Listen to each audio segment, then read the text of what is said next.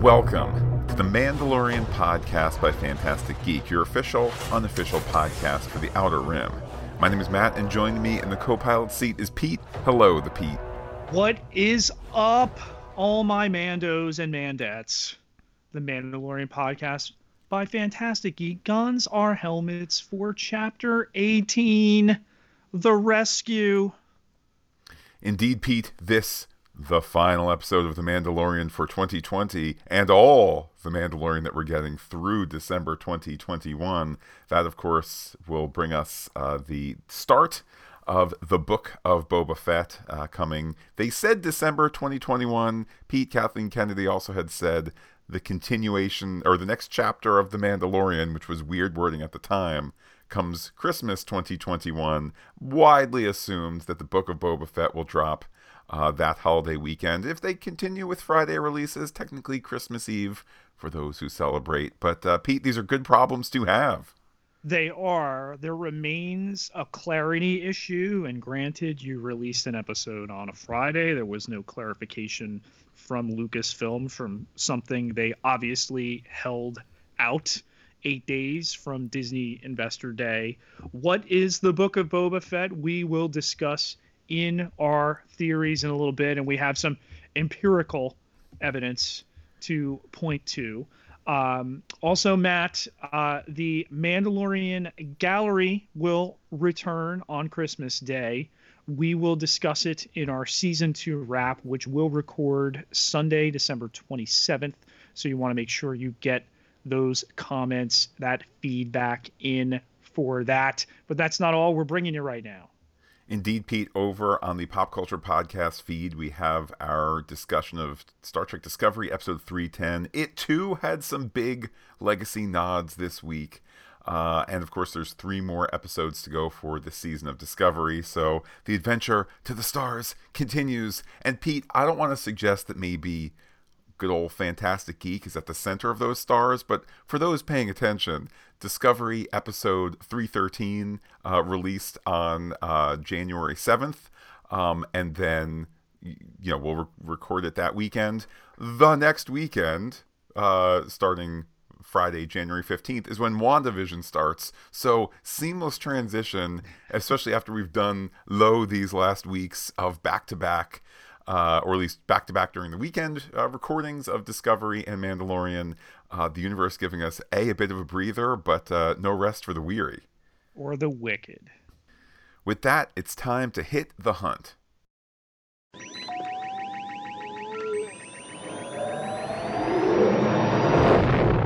A Lambda-class shuttle evades fire from Slave One as 2 male pilots ferry Dr. Pershing, who asks who is attacking them. Pilot Nathaniel Malik, whose father was Gideon, now works for Moff Gideon, and suggests that Dr. Pershing shut his mouth because this isn't his laboratory. Boba Fett taps a button and lines up the shuttle, hitting it with an ion cannon and crashing their avionics and comms. Boba tells them to lower their shields, disengage all transponders, and prepare for boarding. Dr. Pershing wants to fight these pirates, but Nathaniel doesn't have a death wish. Slave One maneuvers closely past the cockpit, and a loud thud indicates it's latched on before Mando enters, blaster drawn, and Nathaniel introduces Dr. Pershing, who Mando has met, and asks if the kid is still alive. Now, Pete, of course, you having a bit of fun there with Nathaniel Malik. My notes, too, called him Kid Malik. Of course, we just spent this past summer with him as the primary antagonist on Season 7 of Agents of S.H.I.E.L.D.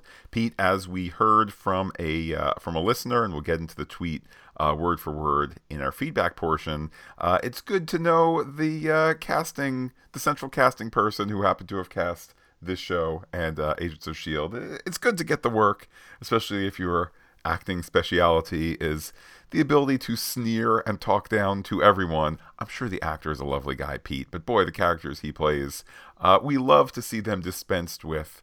First, though, co-pilot, a.k.a. Kid Malik, sees that the main pilot or the other co-pilot, Pete, I'm not quite sure what the org chart. Also a SHIELD alum. Indeed. But the other one, the one that does not have the gun on Pershing, says he's ready to make a deal and gets shot.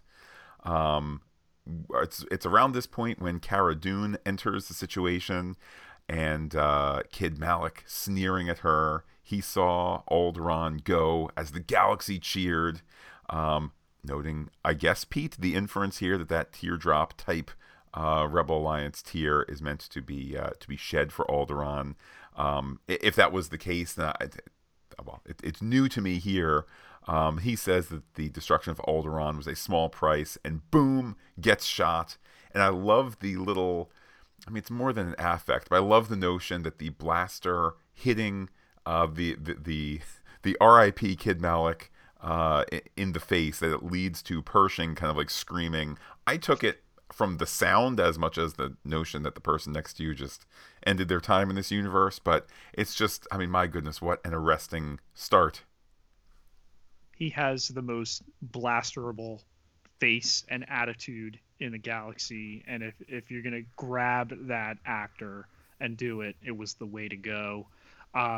As Cara dead up leaves, Mando turns around, even through the mask with the blue glare of the back of the cockpit, astonished. Music swells for the title card, Chapter 16, The Rescue. Pete, we got the R title for the 8th episode of the second season. It was with the article "the," but we had a 1 in 26 shot, Matt. So we did it!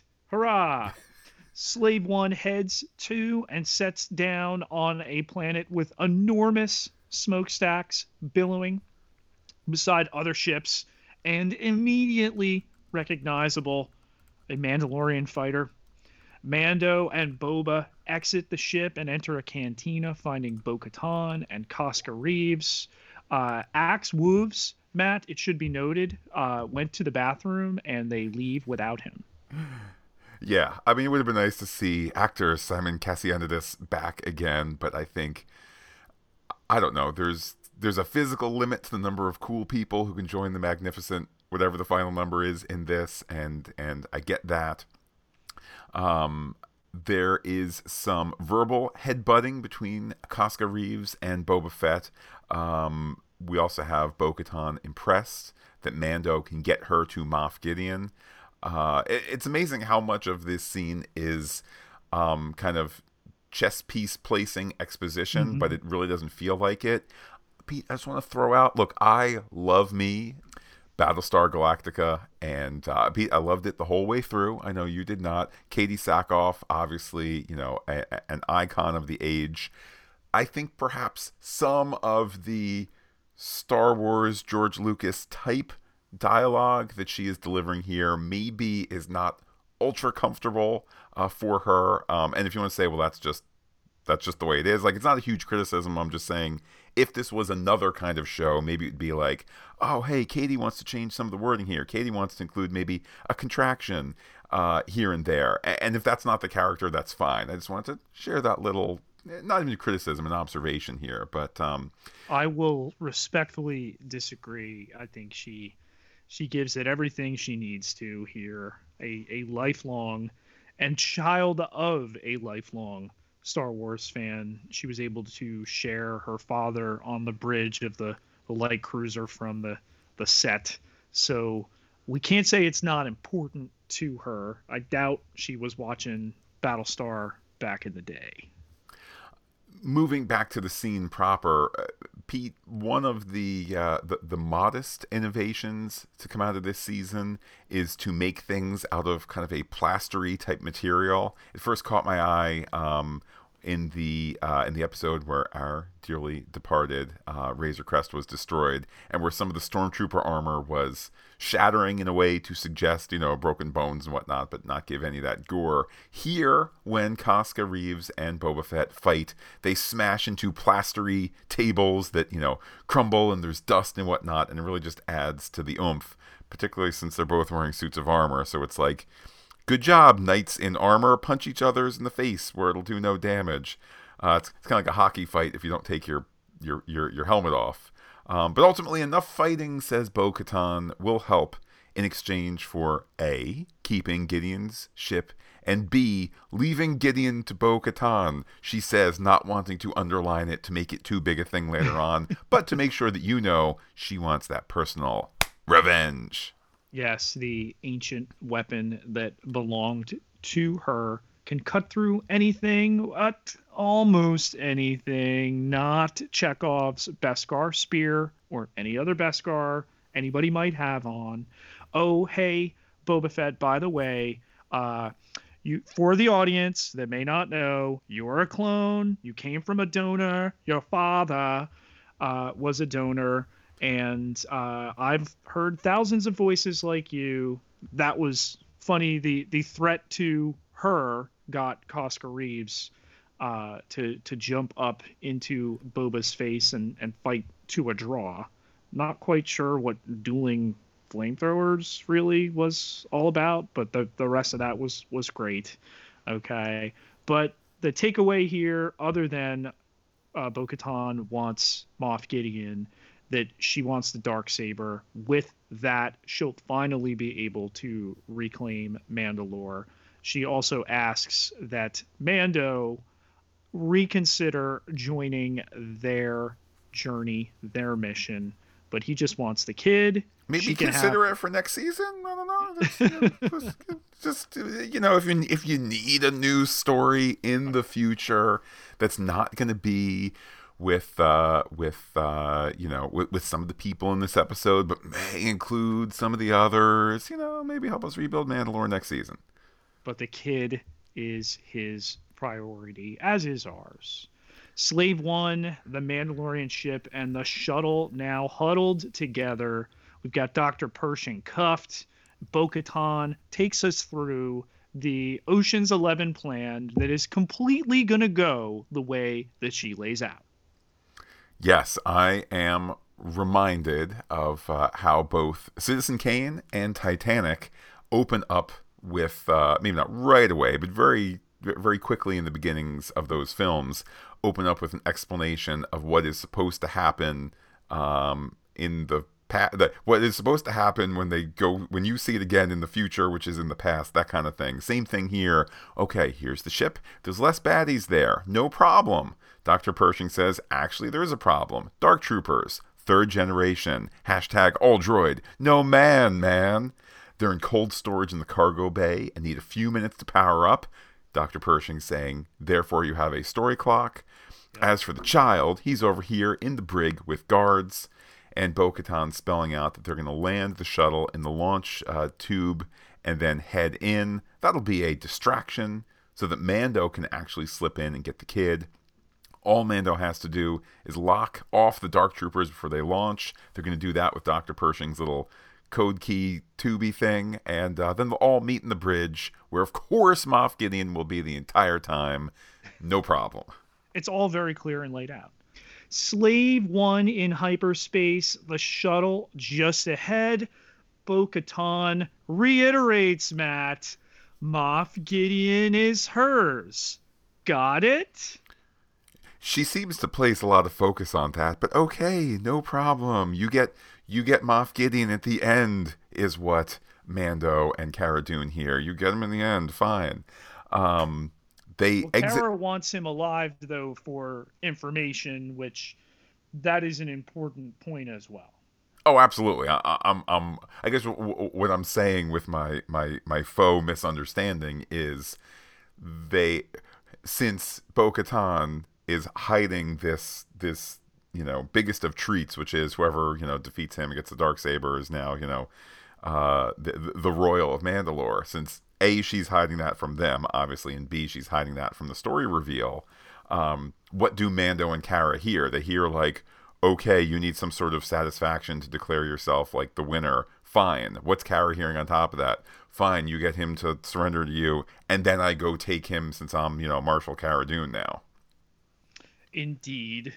So that repeated for our characters, our audience. Okay, as long as he surrenders to Bo-Katan, everything will happen the way it's meant to happen. With that, Boba prepares to exit jump space. Bo-Katan tells him to get out of there and clear as they dock and make those shots look convincing. He tells her to power up those shields, princess, and he'll put on a good show. She also reminds him to watch those deck cannons.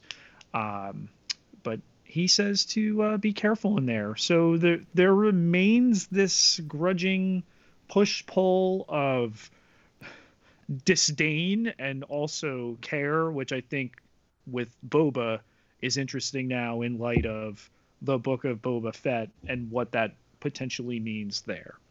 Koska counts them down as they exit hyperspace. Slave One comes a firing. On the cruiser, Matt, female comm officer, not Sabine Wren, is there. Gotten a lot of screen time this season, and you pointed to me a rumor Thursday night in the swell before the season 2 finale here. Why don't you talk a little bit about that? Yeah, there was the juicy theory that I also think it had all the great aspects of good theory work, in that the notion that this comms officer kept recurring, and how that's rare in Star Wars to have a minor person kind of keep coming back and coming back, that perhaps it was setting up the reveal, that episode 208 would deliver us a legacy character from a non-Mandalorian property that is nonetheless Star Wars, and B, that it would be Sabine Wren undercover, and there'd be the big reveal and the big convergence and whatnot. So, Pete, good work on the OP, the original poster of that theory. I think the work was good, the outcome not. That doesn't take away from the theory work of it. But it was in my head as I'm watching. Yeah. And there are looks she gives in this scene that now I'm watching, and the secrecy surrounding this series, and in particular this episode, is something to be in awe of. From Mark Hamill, we now know that his participation in this happened more than a year ago. 2, a place, not the place, but a place where a lot of leaks come from is usually in the international subtitling process, because there's a lot of hands that the product can potentially pass through. One of the controls they took with this episode, the Luke Skywalker portion, dialogue, not just the dialogue, also the video was missing when it went to international subtitling. I'll add to that, and I would agree that there are many hands in the subtitling process. I've noticed in the credits there's some phrase like, it's not quite this clunky, but it's like Disney International Subtitling. Like they're doing the subtitling in-house. Now, in-house may be, we have a team in Spain who we have hired and who we said, here's all these, non-disclosure agreements, et cetera, so potentially they still could be whispering, but it's like, hey, this is the full-time Spanish crew that does Mandalorian and also is doing the Spain dubbing for lots and lots of things potentially, so it's kind of quasi in-house, but that's just genius. That's just genius to be like, no, just say these words. Pete, you also get to add to it, how many times in the episode does anybody say, look, it's the Luke Skywalker who blowed up Death Star. It's the return of a Jedi. Like you have him say, "Are you a Jedi?" But just to have Juan in Spain and Pierre in France, etc., just be given a script where they say, "Come with me. I shall watch him, for the training is important. Otherwise, the powers can grow." Like any Jedi, exactly. It's a male. Yes. A state secret and maintained brilliantly. So this Lambda Shuttle 2743 needs the emergency clearance to dock. It continues to dodge fire from Slave One And immediately we as the audience see Gideon is thinking this over. He does not miss a beat. The female officer has received the request. Gideon, nope, launches TIE fighters. She looks over. And again, in my head is she's gonna, lock the launch door. Is this the Sabine Wren reveal? But instead, she's trying to get the shuttle to stay clear. The tube doors open. We've got the tie on the hook brought over, and then Battlestar Galactica style shooting out of the Viper tunnel. The shuttle banks to the front. A second fighter gets out. They play chicken. It breaks off. The request is denied by the female comms officer. Clear that launch tube until those fighters can deploy. Negative. They're under attack, Matt, because nobody has windows at all to see this. And I think we've also got to talk about, so Gideon, again, doesn't miss a thing. He knows Bo-Katan has attacked. Mandalorian pirates have attacked his shipments repeatedly. He doesn't recognize her voice in a shuttle. I guess is a little bit of a conceit. And now the fighters have lined up behind Slave One. In the hangar, there's a male officer who gets them to stand down on a third TIE being launched. He sees the shuttle coming through the volume thing, door, window, force field. Boba breaks right. The wings of the shuttle lifting. Bo-Katan strains there. Fennec tells everybody, because Ming-Na Wen, as the super fan that she is and the Disney legend that she is, she gets to say all the things we as the audience think or want in this episode. She tells us here to hang on. They collide a little bit with the side as they skid in. Boba dodges those cannons. The shuttle screeches to a halt, and Boba blows up both ties and heads to hyperspace into that shuttle bay, Matt. Well, first, let me say a couple of thoughts. First of all, I think I agree with your concern that maybe it shouldn't be Bo-Katan on the radio, and maybe if they were going to go back and do a final draft of this, maybe it should have been Casca Reeves, just in case Gideon recognizes her voice. Flip side, all right, you're going to give the line to Katie Sackhoff, the more senior actor of the two. So be it. And we could just infer from what we see. Gideon does not recognize her voice for a variety of reasons, or if he does, he doesn't. Whatever it is, it's kind of like it doesn't change the story ultimately. Second, I do have some kind of basic design concerns about the launch tube and it being so close to the walls of the this craft here. That said, Pete, this is classic Imperial design that has no concern for for workplace safety and things of that sort, as we're going to talk about in a scene or two. So my gentle joke here is to say ultimately it's in line with Imperial design, and honestly to just have a cool aesthetic, not something that's like, the best pilots can travel through this, but we're going to make runways 3 times as big for the sake of safety. I'll also point out, Pete, by my reckoning, after Boba Fett destroys the final TIE fighter, is the last time a man will kill someone in this episode. Pete, on the one hand, I don't want to glorify violence, but I grew up, you grew up watching all these movies, whether it was Westerns, whether it was Star Wars movies, whether it was whatever, where it's just par for the course to see the male hero, killing people left and right, whether it's R-rated stuff, Rambo, Predator, etc. It's always the men doing it. For the remainder of the episode, Pete, I was going to count, and then I just couldn't count and take notes at the same time. Every other stormtrooper death now comes at the hands of one of the 4 women.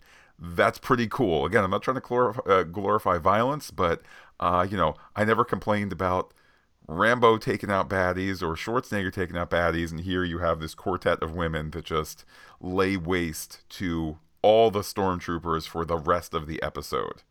Yeah, and we're gonna head down the ramp in a second. I want to add to that. There is this almost exclusively male chorus now of "This is how you do a not forced female team up, and not like in Avengers Endgame, where that's not how you do it."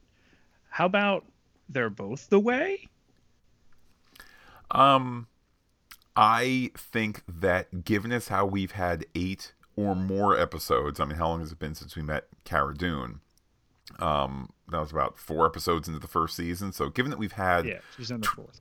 12 episodes or so to organically bring these women together, um, and here again, it's another example of how The Mandalorian as a show does a lot of complex work to make things look simple. It must have occurred to it's a majority of men that are behind this show. It must have occurred to them at a certain point, hey, we can do this awesome female offensive, and we're also kind of putting Mando, I mean, to the back burner a bit, insofar as there's the main offensive with that happens to be women. There's the main offensive over here, and Mando is gonna slink through the shadows over there. Hey, this could be win-win-win.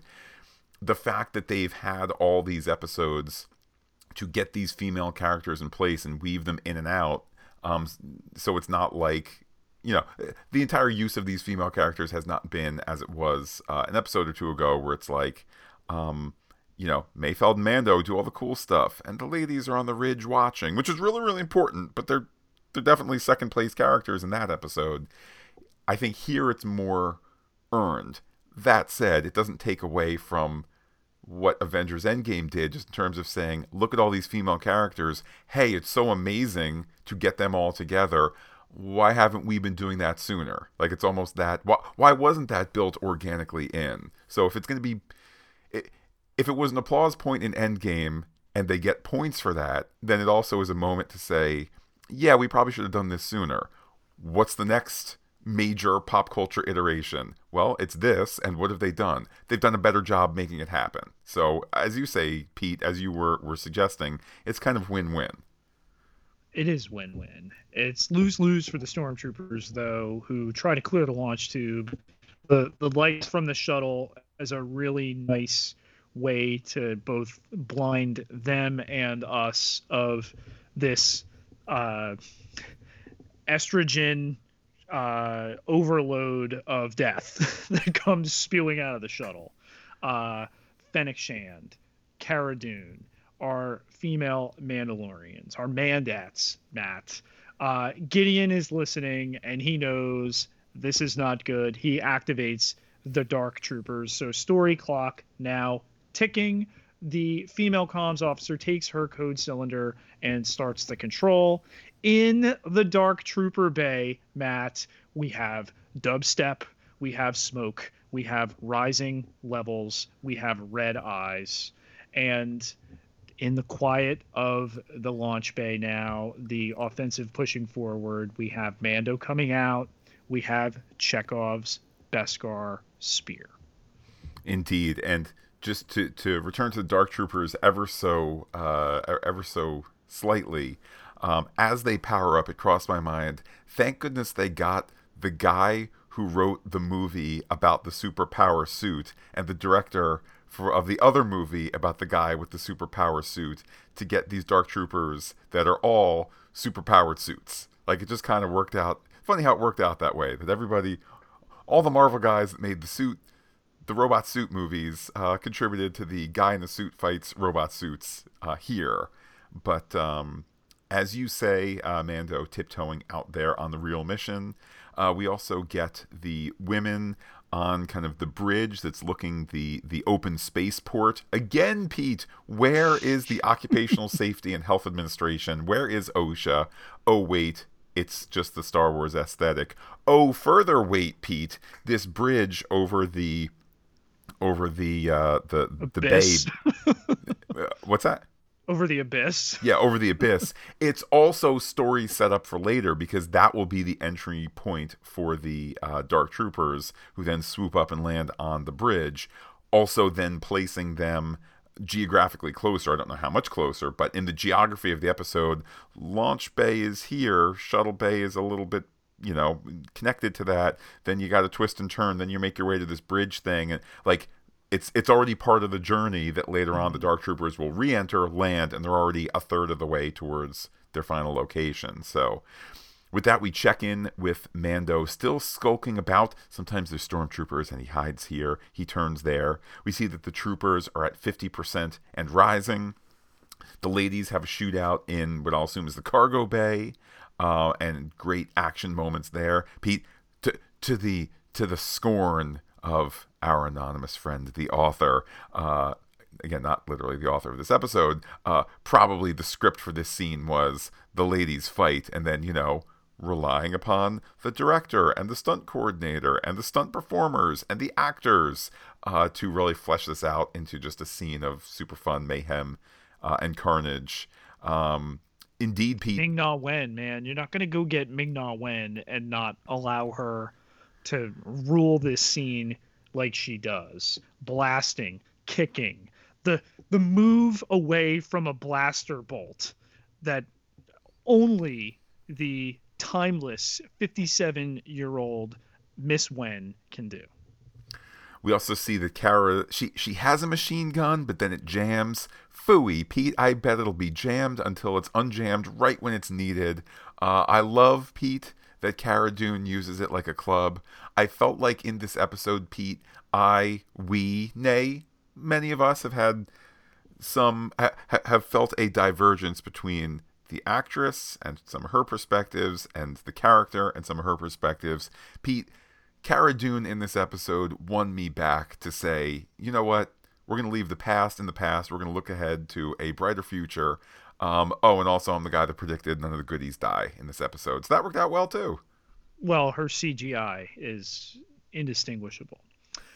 Once they are in the elevator, they're, of course, moving on, and Mando is moving towards the Dark Trooper Bay, where the hoses have come off from, I guess they charge like chargeless phone chargers. You just plug those things on anywhere, but they've all come off, and now they've got their rifles and they're marching towards the door. No. Gets that cylinder in there. Door starts to close, but one manages to pry the door open and out, punching him across the corridor. Blasts are futile. It pulls his arm. It punches his helmet into the wall. Thank goodness, Matt, that his Game of Thrones persona learned to wear a helmet, because otherwise this would not have gone well. Yes, it all works out there with the Beskar. By the way, in the background, the other Dark Troopers, the next ones in line, are trying to slowly punch their way out. Pete, that's what you call in the biz foreshadowing. Mando, barely holding his own against this Dark Trooper, fires the last of his whistling birds. That story set up for later. No luck. Then he uses the Beskar spear, of course, with the requisite, ripping of cables, which would be neck muscles, except it's a robot. Rated TV PG. And a little bit of oil spraying. Again, it's not blood. PG. And so forth. Mando then finally, after having had a couple of quick attempts shown already, he gets the door panel and launches the rest of the Dark Troopers into space. Pete, that's the last we'll hear from them, I'm sure.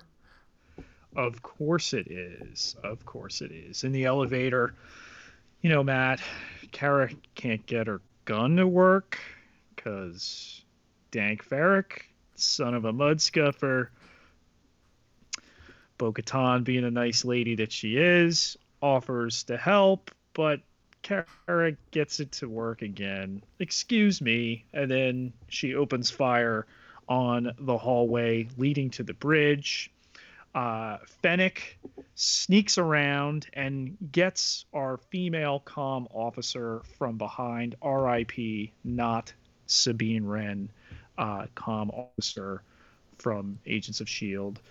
Koska says the weapon system has been disarmed, but Bo-Katan wonders where is Gideon? He was totally supposed to stay on the bridge. He's mine. Did you get that? He's mine. Stay on the bridge, Moff Gideon. Don't go anywhere else where you might be protecting the asset, the child, Grogu. Pete, you have me wondering, the people who had certain predictions for episode 9, be they bloggers with a Z or YouTubers with a Z, and then were angry that Star Wars dared not let them write it, but instead had a different plan. I wonder if they were similarly angry that the Sabine Wren theory, which again, I love that theory. I love the theory work behind it. That's what you're supposed to do in terms of trying to sift through clues. It was just the wrong prediction, and that's okay, as opposed to how dare they take my Star Wars from me because I imagined this and Lucasfilm did not hire me, and so I'm angry. But I wonder where those people are up to. We'll have to do some research between now and our season 2 wrap. But speaking of where's Gideon, look at that. It's like the story throws the ball, and then Mando catches the ball because he gets the brig, takes out the 2 troopers by the brig, and it's Gideon inside, Darksaber in hand, deployed over the child. Gideon monologues about knowing most things, including the fact that Bo-Katan won't be happy that she can't find Gideon. Indeed, probably up there on the bridge. They're starting to panic because, after all, whoever wields the sword has the right to claim power on Mandalore. Pete, I know that line on first view, maybe it's starting to stick out in your head that there's a thing here. Obviously, after you've seen the episode, that line sticks out because it's a point of contention there. I think on third view, you go, whoa, they really are setting up a likely season 3 thing, which is, however that's going to play out in terms of, I doubt Bo-Katan and Din Djarin are going to have a battle to the death in the, season finale or season premiere of season 3, but they really seem to be setting up a storyline in that direction. But Pete, for all this sword talk, Mando just suggests that Gideon keep the sword and walk away. Gideon shrugs and says he got what he wanted from the child. He got the blood, all that research stuff. It can help bring order. Take the child. We'll just split. I never want to see you again. And Pete, being 2 honorable men, they stick to that deal, right? Moff has told us before, if you want to know if you can trust me, you cannot. So I guess the characterization here is that Mando is so into recollecting Grogu that he turns his back on the guy with the thing that can't cut through Beskar. I mean, he is protected from it. They have it out. We get the attack by Gideon leading away from the child, so he is safe back in there in the binders. In the hallway, we pull the spear. Now it's on, and this is blocked really, really well. The Darksaber slashing forced into the wall, the Beskar spear heating up at the point of impact. It's great for what is not a duel, but instead a fight.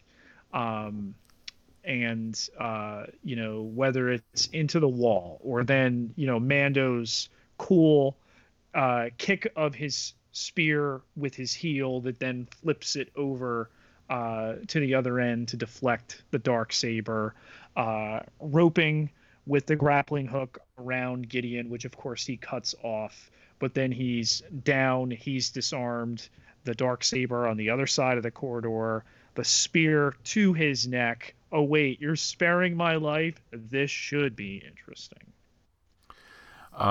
Again, Gideon kind of ahead of the curve here each step, even in loss.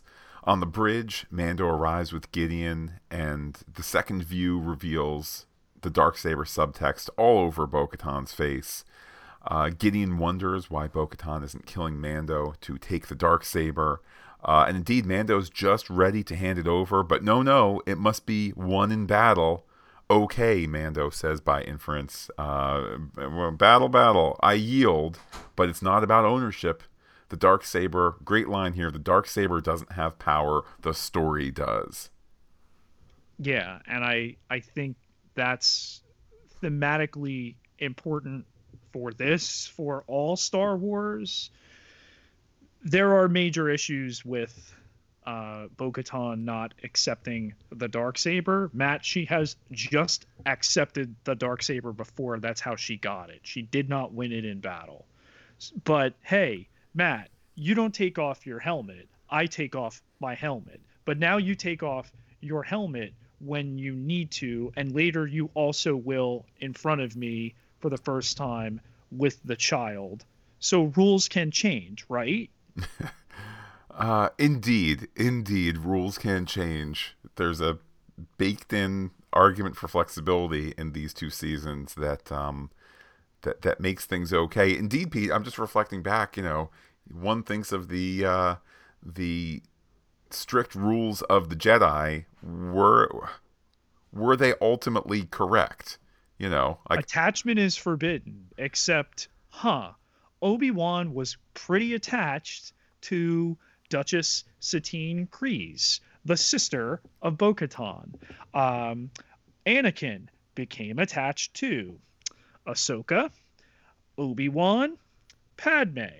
Like, if you cannot look at these stories and understand, there's the dogma, and then there's when you diverge from the dogma.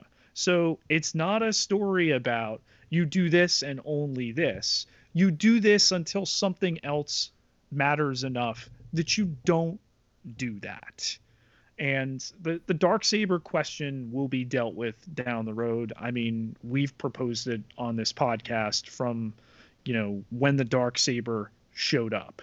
This is a pathway ultimately to the titular character, the Mandalorian, becoming the leader of the Mandalorians.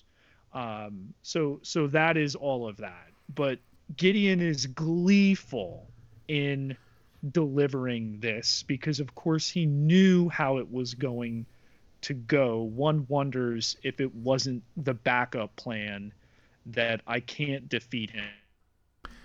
Pete, I know this much. It's a shame for Moff Gideon that there no longer is an Imperial Senate, because I think he would have made a great Senate Majority Leader.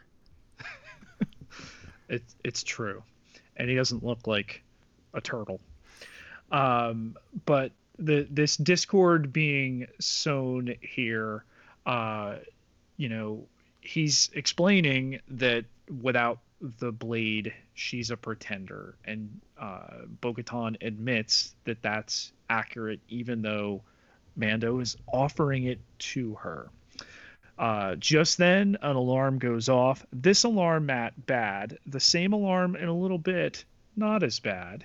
Perhaps Gideon says Bo-Katan will get another crack at the Darksaber, and then there's Fennec to tell us the important things in this episode. The ray shields have been breached that are being boarded. What life forms, Bo-Katan asks. None. Back into the fray come our Death Troopers with Ludwig Göransson's dubstep. Others flying in from both sides into the lower holds. Gideon explains they're about to face off with the Death Troopers again. You had your hands full, Mando, with one. Let's see how you do against the platoon as they Iron Men onto that bridge, Matt. Indeed they do. The very same space bridge that we saw earlier. So, again, while I have some real deep design questions as to the like why such a thing would get built, the answer is this is not science fiction. As I've said before, it's not science fiction. This is science fantasy. Why is it there? Because it makes for a cool image, and the particulars get figured out from there. We know, of course, that this is really now no way out. We see how bad the battle was against the One. Now there's conservatively, 20, 30, 40. Gideon is thrown to the ground where he all but palms a blaster. Yes, he puts his cloak over it, but that story seed is planted for a bit later. The blast doors for the bridge are sealed. All of this while tension increases. It's astonishing. I mean, Pete, we have nothing but respect for Peyton Reed. And certainly his Marvel outings. I would also say, some of his comedic stuff is great. Bring It On holds up. He's never shy to accept the fact that he's the director of Bring It On, the cheerleading movie, as much as it is cool Marvel stuff. But the way here that he's able to take what in an episode summary is not a lot of stuff. The robots get sooner, the robots come closer rather. It's sooner until they're going to attack, and just stretches out the tension. Same thing with wait, what's that? It's an X-wing. The way even the camera can't quite track the X-wing properly, like you see it move through the frame as the camera turns a bit. It's not this capture it perfectly so that you can see, wait, is that an X-wing from my youth? Wait, who's flying it? It's just the visuals here are so amazing. And to save myself from repeating in a little bit, same thing with the hooded figure making his way slowly up to the bridge. It just goes on and on and on, but you don't feel that it's moving too slow. It's just that perfect stretch of tension, even though all of this is essentially robot march, robot march, robot march, or robot slice, robot slice, robot slice. It lasts forever as the tension builds. It's Hitchcockian in the way the director executes it all. Well, listen, the black and white security feed idea was the way to add even greater tension. And it delays the reveal of who is in the X-Wing. Who is that cloaked figure? Who is that cloaked figure who's now wielding a lightsaber? Oh my God, color footage, it's green, but is it another green wielding lightsaber character? Like that was the way to delay this, and in the best that it's done that way. It's somebody with a black-clad hand, left hand, or black-clad hand, but I can't see the other hand. So, there's a lot of people that wear one. It could have been Michael Jackson, Matt. The greatest villain of them all. The greatest villain George Lucas ever worked with. I was a child. Come with me, Grogu. Amidst all of this wonderful tension here of that hooded figure, Gideon tries to take out first Bo-Katan. Whew, thank goodness for that. That armor. Then the child. We have Din Djarin jumping to protect him. Pete, so lucky that all of these blasts through all these episodes, whenever they're fired at Beskar armor clad bodies, they hit the armor and not the soft portion of the tummy where there is no armor, etc. The remaining Dark Troopers prepare at the bridge level elevator. And after all of the hallway carnage, we have Grogu looking on with recognition. Finally, Mando says that the doors should be opened.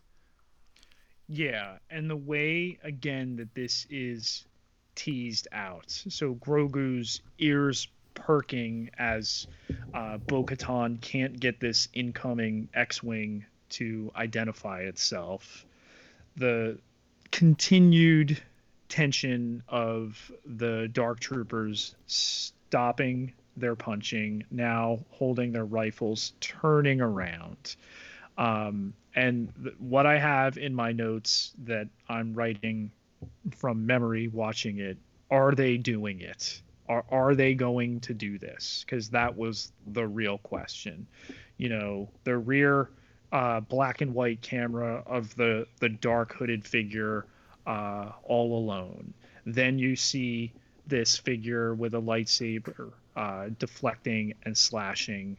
Bo-Katan asks if it's a Jedi, and the greatest acting moment of this episode is Giancarlo Esposito when he hears the mention of the word Jedi and the abject fear that comes across his face. On the non-OSHA approved space bridge, we see it is a green saber for the first time. You have to know to look. You look for the iconic Luke, also worn by Han, belt buckle. You see that. Grogu is now feeling a connection. In the cargo hold, we see that it is clearly Luke's green lightsaber. Uses the Force to crush a crate against a Dark Trooper, And as we mentioned before, Gideon throwing away his shot, not getting it done there, getting the blaster that he goes to place to his chin knocked out of his hand, and then he's knocked out by Cara Dune. And then we get the long hallway shot with it's actually probably going to be corrected, Matt, a la Gene's guy. They didn't fully do the saber. It is someone swinging a FX saber without the full. I don't even know if they rotoscope it anymore. They just digitized it or whatever. But it's a long shot, and it's not the best FX moment in this episode. Grogu touches the cam as he's seeing this. Then we watch as the figure gets into the elevator. The Dark Troopers turn outside the bridge. Their guns are ready. And then the elevator dings. Cue the Rogue One Luke hooded hallway sequence. Oh, and it's phenomenal. I mean, all the action there, and surely it must have been meant to be evocative of Rogue One. I think a discussion for certainly another segment, if not our season 2 wrap. You know, how much of fan expectations and fan feedback went into this episode, how much of the different Star Wars properties just kind of creatively talking to each other, and I don't mean person to person. How much was it? How much was Peyton Reed like, oh my goodness, that one was amazing, now let's do the good guy version, or oh my goodness, it's meant to be my father before me. Like, how what's that discussion look like? Heck, Pete, maybe we get that in the gallery episode for season 2, but I mean, it's phenomenal. It's everything that we could have wanted. By the time the hooded figure makes his way through the door, once it's opened, we see the gloved hand cross over the body, the ungloved hand revealed. As you mentioned, Pete, we also get the iconic belt and the less iconic boots, but the boots nonetheless. Before the hood comes off, boom, young Luke Skywalker. Pete, we won't linger much on the confusion that some people had as to how young Luke Skywalker could get a young Yoda, but old Yoda trained an even younger Luke Skywalker. We'll just say that that's a concern that's out there, and probably it's not a concern of our listeners, of rational people who understand there are different stories at different time frames. Why is he young again? I thought he was dead. Really? So the one criticism about the music in this episode is it's not epic enough when he's laying waste to the Dark Troopers. Is that your criticism or audience criticism? That has been an audience criticism that I've read. Because here's my answer to that, Pete, if I could. That's not actually what people are criticizing. What people are criticizing is, I wanted the music to give me Force theme, to tell me that this is Luke Skywalker before there's the reveal. And you know what? That's an okay instinct, but it's the wrong decision to make. And Ludwig Göransson and everybody else made the right decision, which is, you're only seeing this one time, and if we give you the Force theme, you're going to know who it is. Correct. And the thrust of this scene is not this lengthy lead up. The thrust is not to tell you that it's Luke Skywalker. The thrust is to have you want it to be Luke Skywalker. Then the show gives it to you visually, not Ludwig Göransson tells you that it's okay for you to want what you want, and you get it immediately. It's about holding back to get the reveal, not well it's just Luke, because you know it because of the iconic theme, and you still get the theme when he reveals his face. Grogu peeks around from the chair that he's been placed in. Mando asks if he's a Jedi, and then Mark Hamill's voice tells him he is. Luke extends a hand, come little one, but Mando says he doesn't want to go with him. Luke tells Mando he is desiring his permission. Grogu is. He's strong with the Force, but talent without training is nothing. He will give his life to protect the child. We're going to talk a lot about that. But he will not be safe until he masters his abilities. And if we weren't already emotional enough at the uh, reappearance of heyday Luke Skywalker here. Mando picks up Grogu, cradles him, tells him to go on. That's who he belongs with. He's one of your kind. That he will see him again, he promises. And with a coup here, Grogu touches Din Djarin's helmet that he then lifts and takes a long look at Grogu. Grogu touches his cheek. Our hearts all melted at this moment. Din closes his eyes, then tells his pal it's all right, it's time to go, not to be afraid, and puts him down. Grogu grabs his leg, and then just the third punch here, Matt, is R2-D2. Oh yeah, fantastic moment. Particularly, it's a moment that's given enough time to breathe. R2 rolls on in, yay, hooray, and then R2 kind of considering Grogu, bringing up the third wheel enough to for R2 to bend over a little bit, allowing the two to really share a moment. With that, Luke gives a nod in thanks.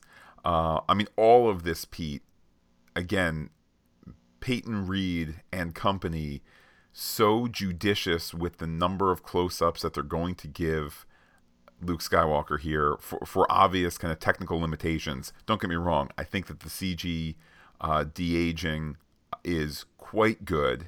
Certainly, with all due respect, it surpasses the plastic Bantha Poodoo show that there was in Rogue One with Thrawn, certainly, and Leia was not perfect, but I think it was a much better version. But just the shot choices here in terms of, all right, Luke gets dialogue, but sometimes it's dialogue over the shoulder, so we're not gonna do an effects thing. Like, it's just they give you the right amount and they don't overdo what the effects cannot do. Admittedly, Matt, through near blinding tears of joy at 3:45 in the morning, this did not look like CGI to me. Sebastian Stan has been loudly whispered about as somebody they could go to, and I'm wondering, is this him? Is this him? The credits confirm it is not. We have Mark Hamill, and then there is a double whose name is out there that is the body upon which de-aged Luke Skywalker's face goes on. But back to the elevator here, Luke has turned. There's a lingering shot of Grogu over the shoulder looking as Din Djarin watches. He is tearful, and the door closes. There's no art in the credits, Matt, and I turned it off. Oh, no. Did you really? I did. We're not conditioned like we are with Marvel to stay through the end. And Pete, I didn't even check to see how much episode was left. I must admit, I did do that. I don't remember what came first, chicken or the egg, in terms of the Boba Fett spur jingle at the end of that episode in season 1. That's not after the credits. It's not after the credits? It's not after the credits. Well, anyhow, clearly my memory there a bit off. But with this, Pete, I didn't even check because I know that the credits can be deceivingly long anyway because they include all the dubbing stuff. I just kept going. Pete, it was as though there was some sort of energy binding me to the episode. This was before I texted you to stay through the credits? I did not. I started watching the episode around the time of your text, but I did not see your text until I was done watching. Okay, because I read the Boba stuff elsewhere and then, wait, what? And went back, and sure enough, there it is. In the first ever post-credit scene in any Star Wars, Matt, there are twin suns. We pan over to Jabba's palace, so we know we're on Tatooine. We see inside skinny Gamorrean guards who did not die at the gladiator ring at the beginning of the season. There is a throne. There's a chair on Jabba's throne.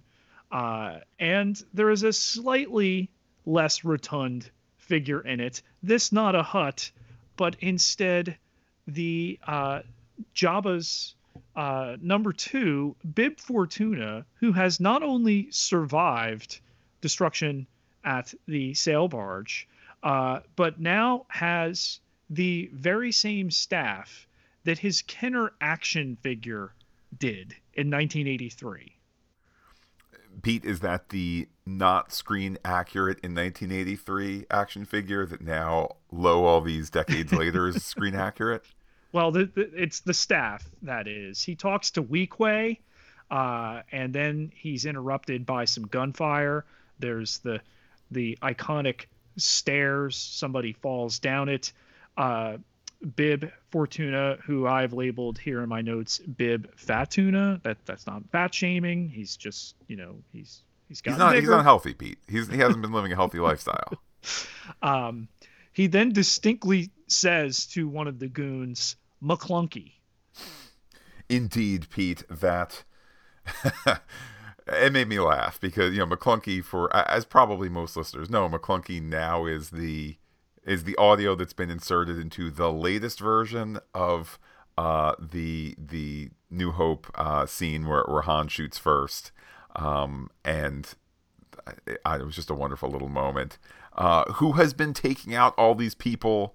It is the bringer of death, Fennec Shand herself, who's cleared the way for Boba Fett.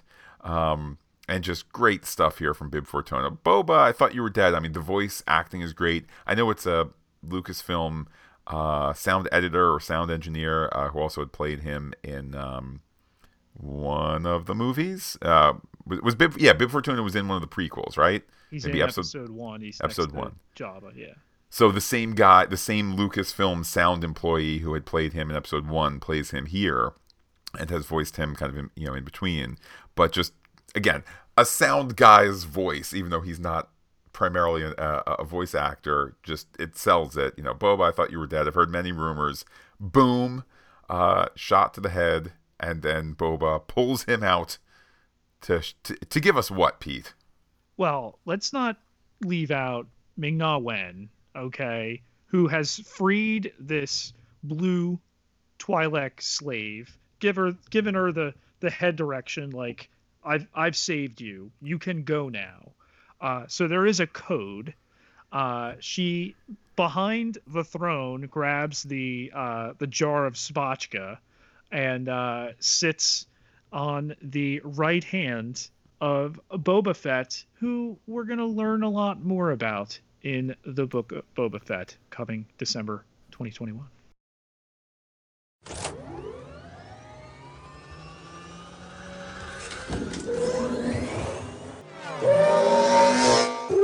Let's chase down some theories. Pete, I know I said it before, but I feel like we have two diverging stories coming out of this episode. One is the Luke Skywalker trains Grogu story, which almost certainly is going to be not a live action thing. Could they return? Could one or both return a little bit in season 2? In season 3? I'd say yes. In fact, I mean, there is kind of reference made to, he'll see you again or something like that. But just like with much love and all due respect to season 2 of Star Trek Discovery, probably the best season of that show thus far, when you have the specter of the ultimate thing from this story universe, Luke Skywalker or, the Enterprise, if you let that hang over the story too much, then whatever you're doing right now pales in comparison. And, first half of season 2 of Star Trek Discovery, this is all well and good, but when are we going to get to the Spock, and then when are we going to get to the Enterprise? With this, leave them wanting more, and if the wanting more is a Marvel comic 4-episode exclusive to come out in 18 months called The Luke and Grogu Adventures or whatever, fine. But I think more so this episode is setting up, obviously not the whole episode, but by episode's end, The Mandalorian with more Mandalorians, learning to make his way not as a lone gunman in the West, but rather as part of a group of like-minded people. That, I think, is theory-wise where we're headed for the future. Yeah, the question we are left with is, what is the way forward? Clearly, season 3 is what is the reunification of Mandalore. Din Djarin is now essentially the reluctant king of Mandalore. He has the Darksaber. Now, does this turn into a saga of Bo-Katan and people who are loyal to her versus Din Djarin? Or is it as simple as, I pledge myself to you, Din Djarin, because you have the Darksaber. Yeah, I wanted it, but, it chose you. It fell into your hands. What complicates this is that we have the rules of the Darksaber as dictated in this episode and this episode alone, which is you have to win it in combat. You don't have to kill the person that you take it from, but you have to win it in combat. You can't just hand it over. Except, Matt, Bo-Katan got the Darksaber when Sabine Wren had it and gave it to her. Now, and that was in Star Wars Rebels. The first time that happened, in the season 4, the final season premiere, Bo-Katan did not accept it. In the second episode, after much battling and all the clans unifying, then she accepted it for her sister, the fallen Duchess Satine Kryze. Okay. So she has taken it before. The show's called The Mandalorian, and The Mandalorian is Din Djarin. It is not Bo-Katan. So your mind whirls at what the third season can be, and complicating that is the lack of clarity at this point of what the Book of Boba Fett coming in December 2021 is. I've taken a poll. We're going to talk about that in a moment. They would seem to be different productions, albeit connected. But yeah, it's got to be this turn to glass planet that we've been told is a graveyard, is not good by Din Djarin, by Boba Fett, but is desired by Bo-Katan and the people in her sphere. So what does that story look like?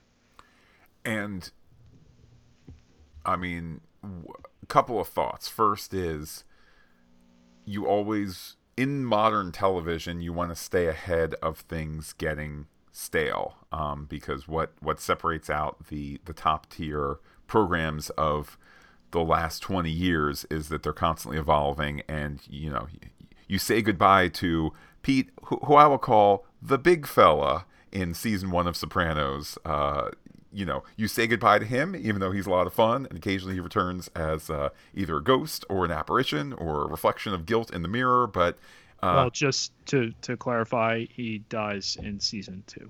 Season 2, close enough. My point being, whether if you want to use Sopranos as a star point, or Lost, or Oz, or whatever it is, the top tier shows move out of that episodic model, move into the serial model, and you kind of have these lines of delineation where you say, okay, we're not going back.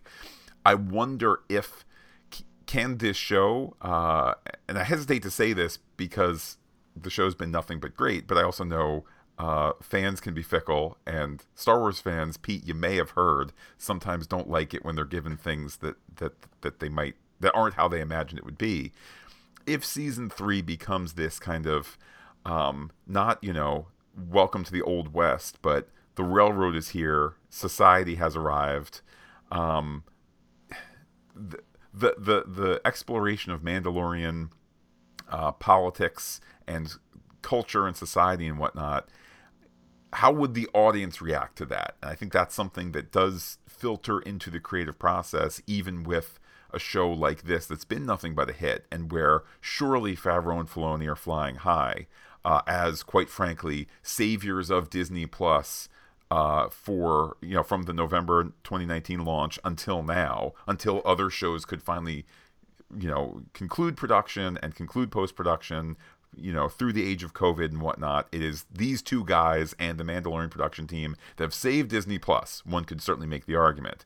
That said, might you tick off a whole bunch of the fans if all of a sudden it becomes very, etiquette and protocol and a lot of, discussion of trade routes and treaties and whatnot, which, a little bit of obviously I'm tweaking Star Wars a little bit there, but frankly, Pete, I also think of Westworld, the first season of Westworld. It's like it was made for me, but it turns out that J.J. Abrams knows how to start a thing and not finish a thing, and I don't know that I'm going to watch season 4 of Westworld after having seen the third season. It was that much of a departure from the thing that you sold me on in the beginning. So your thoughts to that, Pete?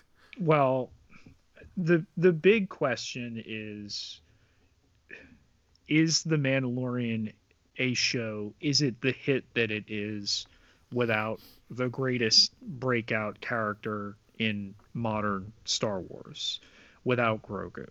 Now, are they completely taking him out of the show? We've had one episode in which he does not appear. Last week's chapter, chapter 15. It didn't hurt that story, but his shadow looms large. So now he's with Luke Skywalker, and everything that comes with that, your phrase, Matt, which I'll repeat here, the flavor of the writer's room. The flavor of this extraordinarily limited season 2 writer's room, and largely as a show. 3 writers wrote episodes, these 8 episodes. Jon Favreau, Dave Filoni, and Rick Famuyiwa. The flavor of the writer's room is we do not wait to do the thing. We do it. Let's bring in Bo-Katan. Let's bring in Ahsoka Tano. Let's bring in Boba Fett and back Fennec Shand. And then let's bring in Luke Skywalker. They're not delaying. The Book of Boba Fett makes a lot of sense from a variety of standpoints. Tamora Morrison turned 60 the day after Christmas. They're not waiting to tell that story. They're telling that story now, and wisely so. And the demand is there. I think there is a demand to tell a story for the first time, live action, on Mandalore. What does that look like? The fans who either haven't watched Clone Wars and or Star Wars Rebels, who can do that in between, and then next year, maybe 2022, if they're going to give some breathing room to Book of Boba Fett, we go to Mandalore. I wonder. I'd like the answer, but I also want to see how it's going to do on its own terms, what it means for the wolf, the lone wolf, and the cub dynamic that has really been embraced of this show. Is Grogu still on the show? I mean, we're told by Din Djarin, I'll see you again, I promise. He'll be back. Does he get spun off on his own show? The thing that I posited when we said that maybe the end of the series is Din Djarin handing him over to Luke Skywalker, it increases the weight of what we know is going to happen to Luke's academy. That it's going to be set ablaze, that Jedi students are going to die, that he takes himself out of the equation for the rest of the galaxy. Is there the assumption that he thinks he has lost Grogu? Now, granted, that is down the line. That's at least 10 to 15 years from the events of this episode. The people saying, oh man, wait till Luke brings him back and Ben Solo starts picking on Grogu and all that. Ben Solo is maybe just alive at this point. Is it possible that he's already with Luke? Maybe. Is Grogu the first pupil? I think we have enough to say that Leia is the the first pupil. Um, is this a show that then becomes a once a season check-in on Luke and Grogu? Uh, is there a significant passage of time, like a 5-year passage of time, and the story weaves into checking in with Luke? I mean, that they hung their hat on the digital technology tells me it's not going to be something they do often. Um, Unless, of course, they then decide, well, we did that then, and down the road, we're going to go get an actor and he will play him, and maybe Hamill dubs the voice or whatever. I think a lot is possible here. Concerning the topic of what will the intersection be between the Book of Boba Fett and Din Djarin, I'm reminded again of the great book, second in the series, the great book, Tales from Jabba's Palace. First in the series was Tales from the Mos Eisley Cantina.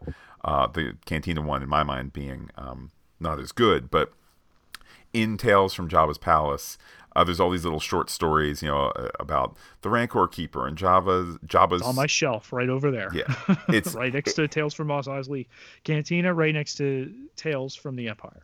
It's a ton of fun, and only once you start to read it do you realize, like, hey, that first story about the Rancor Keeper, like, it ends with the Rancor being killed. Maybe there's a little bit of wrap up after that, but it's like, oh, most of that story takes place before Return of the Jedi, and then it wraps up at the beginning of the Jabba's Palace scene. And by the time you get to the very, very end stories, it's like the end stories are starting with the last little bits of the Jabba's Palace portion of Return of the Jedi and then continuing after it.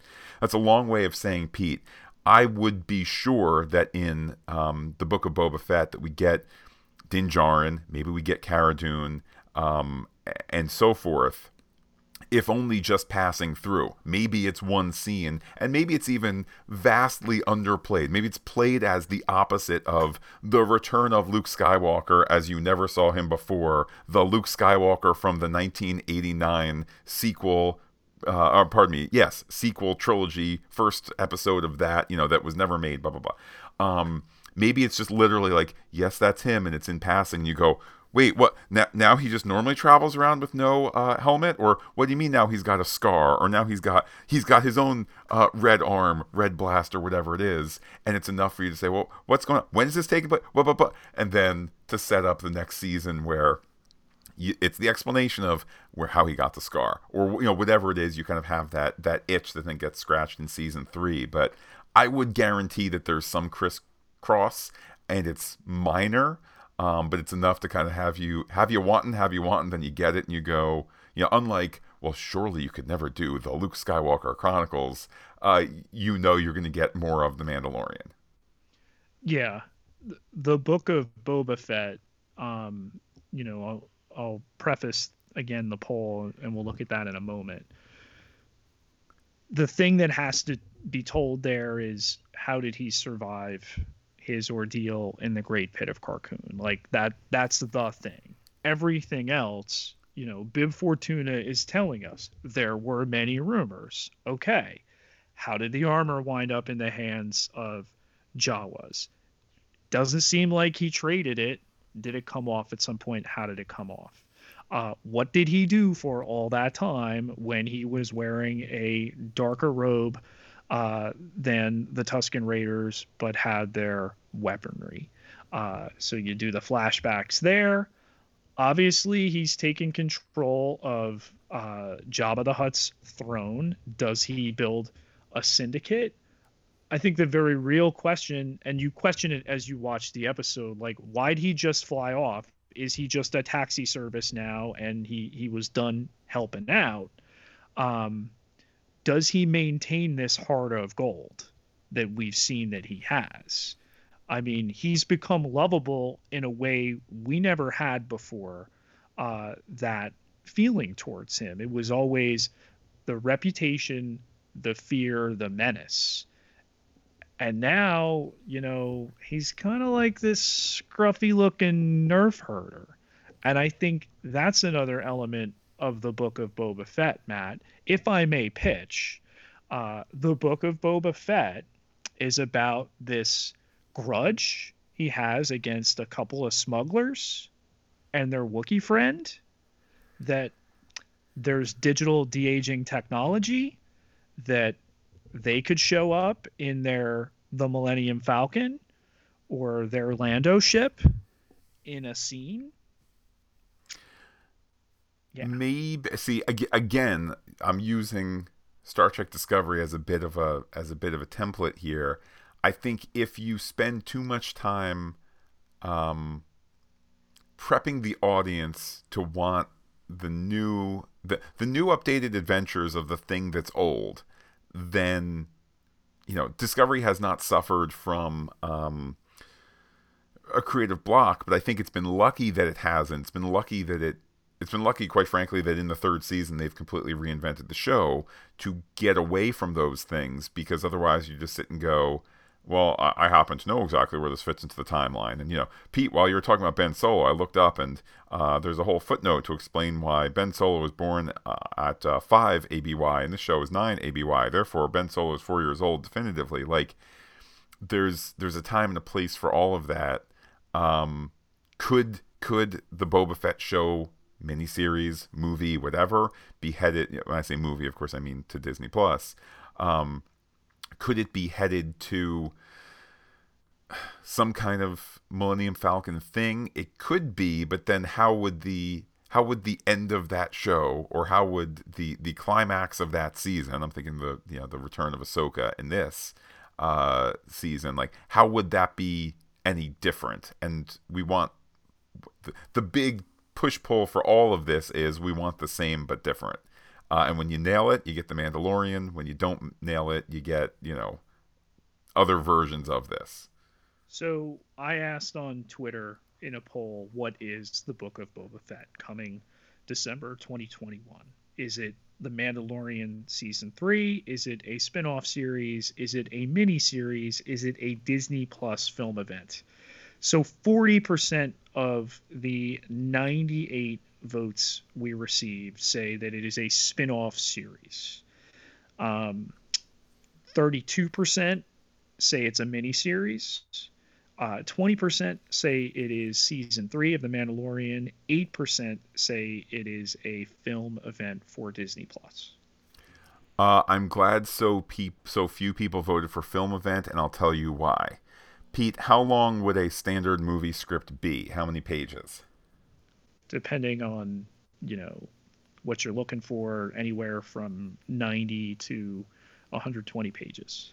And that's going to equal about 90 to 120 minutes. The rule is a minute a page. Right. Why in the world would Disney Plus want to have 120-minute super expensive Star Wars story when they can look at the exact same script and go, we love it, it's perfect, just one thing, at the after page 30 go, instead of they then light speed to Coruscant, instead say they then light speed to be continued. Then on the next page they arrive. Like what I'm saying is that's an awful name for a planet, Matt. Well, bottom line being, you can take the exact. Here's the reality: this is on a subscription service, a monthly subscription service. It makes sense if you have the best 120-page Star Wars story ever. Figure out a way to divide it into 2 or 3 or as many parts as possible. Hopefully, something that divides evenly or unevenly into 4, since 4 weeks, a month, etc. So. Yeah, I think even if this is the Boba Fett movie that was being worked on, 5 years ago, even if they've just taken that script and said we want to do that, and make a couple changes along the way to chop it up into miniseries or limited series, whatever it is, there's no way it's a 2-hour Disney Plus movie and that's it. And I think our audience has responded to that. I mean, 72% think it's a spin-off or a miniseries. I think it's more of a miniseries, a one season type of situation. And like again, I said before, you strike while the iron is hot. Tamora Morrison, Ming-Na Wen, do this now. Don't wait. You want to do more You could certainly do more. Obviously held back from that Disney Investor Day, and you let it be its own announcement here. This is the way. Perhaps to be answered in the Book of Boba Fett, hence the cold-blooded murder. How did Bib Fortuna get off the exploding sail barge? That would be fun. And also it makes me think, is that something that's included in the entire body of the Book of Boba Fett? Do you do some kind of like countdown mini episodes, short wars, if you will? Do you, just as Star Wars oftentimes does, do you just leave that space so that sometime somebody else can come along and tell that, whether it's filmed, whether it's computer animated, whether it's for a new Tales of Jabba's Palace anthology, whatever it might be? Or does it just exist because it has to exist, and it's the second most famous face from Jabba's palace, and the first one died for sure twice, got choked, then blowed up. The other guy you escape or something, or ended up under the like it's enough kind of shrugging to allow you that story. There had been a lot of rumors of a Boba Fett miniseries coming, so this is not surprising. Again, what it looks like, how it works. I mean, we're there, and we will absolutely podcast that. Back to this episode here. So Boba Fett has shown us his chain code, his father's armor, Mandalorian. He fought in the Mandalorian Civil Wars. Yet the question comes up again here, and Bo-Katan says he's not a Mandalorian. Matt, I need a ruling. Boba Fett, Mandalorian or not Mandalorian? What say you? Boba Fett said in this season, and I'd like you to, if this has been confirmed in other canonical material, could you confirm, Pete, that the armor, his father's armor was given to him by Mandalorians in recognition for, I think, what was it, the Mandalorian Civil War, but in recognition for being a good guy to Mandalore, he was given Mandalorian armor. Do I have that correct, or at least as correct? Okay. Well, then I feel like that's, I don't know what real world analogy you want to use. That's like if you're made an honorary, or if you're made a citizen of the country that you helped save, if you're given that honorary doctorate in recognition for all your work, that's, you got the doctorate. You want to say, well, that's honorary versus whatever, and now you can't be a professor of economics because you just got an honorary economics degree or whatever. Okay, fine, but that's not a major distinction.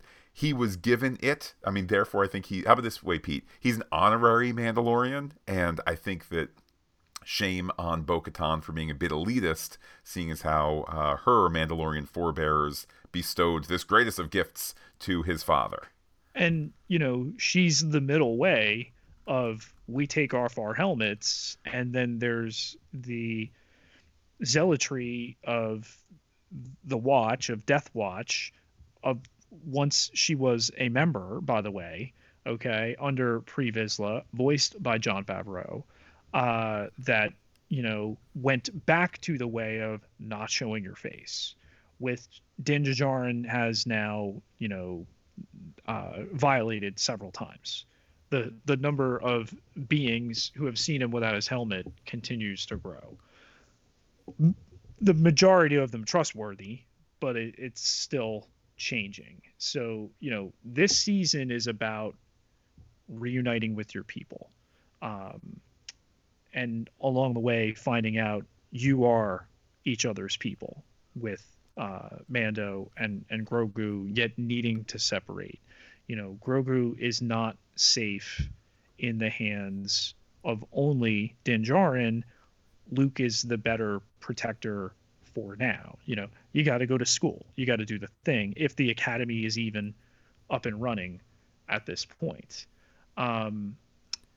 the blood of Grogu, and that Moff Gideon has extracted more, that he's studied it. I feel like that will continue to be a thing. Dr. Pershing is still alive. We're told he is a top tier target of the New Republic because he is a cloner, although he was captured and cooperating with Cara Dune and the rest of our characters. Simultaneously, Gideon lives. The wonderful Giancarlo Esposito needs to continue to be involved with this. He knows of the bond between the child and Mando, and I'm sure he's going to attempt to exploit that. It is interesting how open-ended the possibilities are for season 3 with so many characters on the board.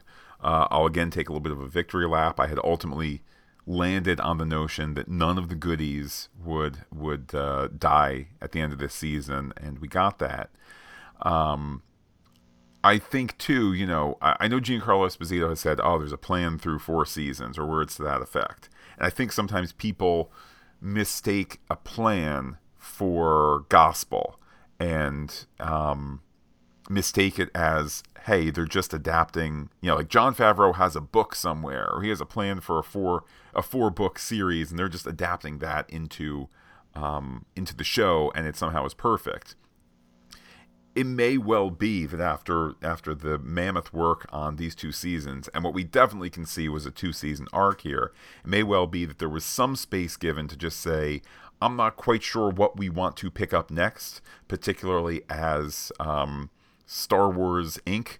is starting to ramp up a variety of other things, like if Favreau and Filoni are heavily behind the Book of Boba Fett and Mandalorian Season 3, and presumably the Ahsoka series, and certainly at the very least are overseeing Rangers of the New Republic, if not, like writing every script between the 2 of them or a couple other people along the way. Like, they need to now recognize that they might be spread a bit thin and mix some different pieces around. So if Favreau is still the showrunner for Mandalorian Season 3, but there's a co-showrunner and it's Rick Famuyiwa, for example, or it's Bryce Dallas Howard, or whoever it might be, give them enough room to sit and say, hey, I spent all day today thinking about only Mandalorian Season 3 while you touched in with Lion King live-action prequel, live-action computer-generated prequel, and Rangers, and Ahsoka, and Mando, and Boba, and so forth.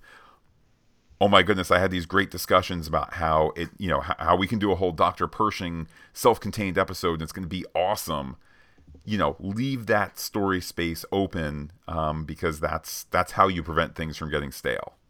So I want to go, as we end theories here, with some lightning questions here, Matt. Are you ready? I am ready. Fire away. Have R2-D2 and Grogu met before? No. I'm going to say no because we've already had enough R2 meeting everybody. So maybe he didn't sneak him out of the temple when another Skywalker committed a massacre? Nah, I'll still vote no on that one. Okay. So he's in Luke's protection. Is he the very first pupil Luke's had? Is Leia the first pupil? I think Leia is the first one Luke taught. I think we could split the baby, no pun intended. We could split the baby with Luke is Leia is the first one that Luke taught, but Grogu is the first pupil in the temple. Okay. So or in the academy, rather. I'm sorry. Ben Solo's on his way. He will eventually be seduced to the dark side of the Force and become Kylo Ren. Is Grogu still a student concurrently with Ben Solo? Well, concurrently with the start of Ben Solo's education, I would say that is likely, given what we're seeing concerning the age process, the maturity process for Grogu's species. Is he still a student there at the end of the academy? Goodness, I hope not. In fact, I think that would just deeply rub people the wrong way, given as how the child has been ever present as a child, and even Yoda, for all his powers, is still childlike in stature and whatnot. I think to have that reveal would not be a good one. I was talking before about leaving story space. Let's leave the story space for the thing where baby Yoda gets off the planet just in time, but right before the attack. So pushing forward a little bit with my line of thought, we've seen that Grogu doesn't really get along in school. He stole the kid's cookies. Granted, he asked. The kid refused. He, grabbed him with the Force. If Ben and Grogu are at Luke's academy at the same time, does Ben bully Grogu? Does Grogu bully Ben? Maybe a bit of both. Maybe the secret, a la, amidst all the other story threads, Jar Jar Binks is the one who destroys the Galactic Republic because he's the nominating vote to give the War Powers Act or Imperial Power, whatever it is. It's like Jar Jar is the spark. I grant emergency powers to the Supreme Chancellor. There you go. I mean, the notion that adorable Grogu is going to, I won't quite say grow up, is going to mature to a point where, like Ben Solo just gets worn down over time and turned into the bully. I kind of, even though I don't want that, I kind of like that. That gives me a chuckle. Could Grogu, as the first non-related pupil of Luke, be an adjunct professor by the time that Ben Solo is there? Oh, sure. I mean, again, there's so much flexibility with the species here, where if the writers were to say, okay, so he's been like, he's at most like 18 months in terms of human appearance and whatnot, but we really want to just move things forward. Oh man, Yoda's species will all of a sudden grow an egg, and when they pop out of the egg, now they're 20 years old, and now the human equivalent of 20 years old and a super genius. It's Doogie Howser meets Jedi Academy, bing bang boom. You can do it. You can totally do it. The $5 million, nay $6 million question is, Matt, do you redesign this character for this show, for this current era of storytelling? Or do you just leave them wanting more and that's it? And I don't mean to continue to return to kind of like the somewhat crass notion of like, hey, Star Wars makes a story. Leave room for the special Happy Meal collectible 4-page comic book, because it's great that we have all these stories at various levels of whether you want to call it canon or just accessibility. That's what has helped make Star Wars thrive over all these years. Is you can say, early 2000s, oh my goodness, I am in the know because I've read the Leia's twins story book and all that stuff, and and the story can continue there for you.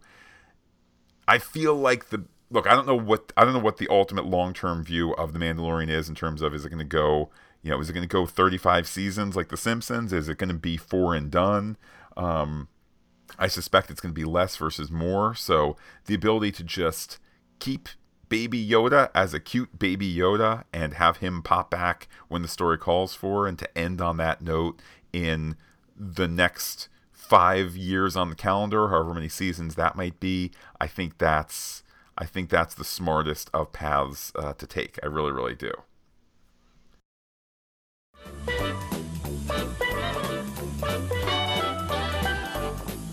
All right, extend that antenna. Pete, I know you had our unofficial poll, okay? Our official poll. It came to me, Pete, like a message through the Force here. There are 11 live-action Star Wars films. Imagine that this Season 2 finale is by itself added to the list of Star Wars films. Where does it end up on the list for you?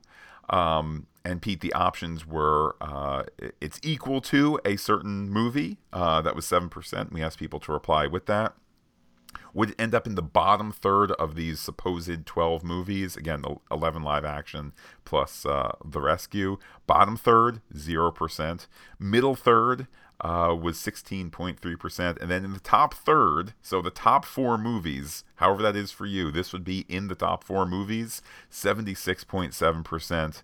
We heard from JT Adkins, that's at JTA is me. I can't vote. I've never been good at ranking things I like. This episode, I like to be surprised. This episode's hero wasn't a complete surprise, but it was awesome. The new book, that's a surprise. Love it. They're keeping it interesting, to say the least. Approve. We also heard from James the Sagacious, that's at Big Killen on Twitter. I would say it was the best film, except it left me wanting more because it wasn't film length. It captured just how terrifying it must be to know a Force user is coming your way and there's nothing you can do about it. We also heard from LMD Mary, that's at Geek Kirk. I see for many this is their favorite episode. For me, mine is still Ahsoka, though. We heard from Noel Gardner, that's at Noel Camille. I was screaming, crying, and holding my breath the last 10 minutes. Also checking in was Carlito Lee, that's Television, Vizion, maybe it should be Vision, pardon my accent there, saying, I liked it more than the movies, and LMD Mary, that's Geek Kirk, replied, same except for Rogue One, which I liked as much, if not more. We heard from AKA Frank Castle, that's at DJ Black 357, find me a better non-cliffhanger season finale, which is quite a statement. Jen Phillips, that is, of course, Jennifer, hashtag Fennec Lives, a.k.a. Jen Phillips 721, said what he said. We heard from Sandra Resinides, who is at Sandra Resinides. That was definitely, it was better than The Last Jedi plus the 3 prequels combined. Definitely way up there and left me wanting more. And then last but not least, Pete Darren Bell, that's at Darren B 460-520-59, said, equal to Empire Strikes Back for me. I enjoyed it that much. High praise. To Facebook, Matt, where Steve Adams wrote in, wow, what a way to end season 2. I really cannot find adequate words to describe how great this was. Not a single story point was left untouched. The child is safe. Gideon is in custody. Grogu is with a Jedi who can train him. And Boba Fett and Fennec Shand are large and in charge at Jabba's palace. I'll just add, not as large as Bib Fortuna was. I love seeing the Dark Troopers in action. They were actually very menacing. Nicely done. I imagine season 3 will see our team end up on Mandalore, possibly with the Darksabers ownership to be decided. It was quite fun to watch Agent May, Starbuck, a pro wrestler, and an MMA fighter cut through the stormtroopers. I would like to know what happened to the 3rd Mandalorian we saw with Katie Sackhoff earlier this season. Anyway, a classic finale for a great season of the best show on television. The future of Star Wars is bright indeed. So long for now. I will be waiting anxiously for WandaVision and your reviews of each episode. So until January 15th, stay fantastic. And he spelled it with the PH, Matt. Which reminds me, Pete, I know we're kind of technically outside of theories, but just to build off, WandaVision and future things, we've been steadfast in saying Disney Plus will only have one kind of top tier level show at a time. It does occur to me, okay, so fine, Book of Boba Fett, December 2021. Kathleen Kennedy said the next chapter in the Mandalorian saga or something like that will be Christmas. So, as discussed before, it's possible that that's Boba Fett. It's possible that maybe we get overlap or whatever it is. Add to that, there's the Guardians of the Galaxy holiday special, which, as far as I'm concerned, which is going to come out Christmas 21. Mm-hmm. Could be, as far as I'm concerned, could be a half hour. I mean, it's going to be shot while they make Guardians 3. So could be a half hour long and I'll enjoy it. Could be an hour and a half long. And as long as it's not as terrible as the Star Wars holiday special, fine. That could be whatever that is.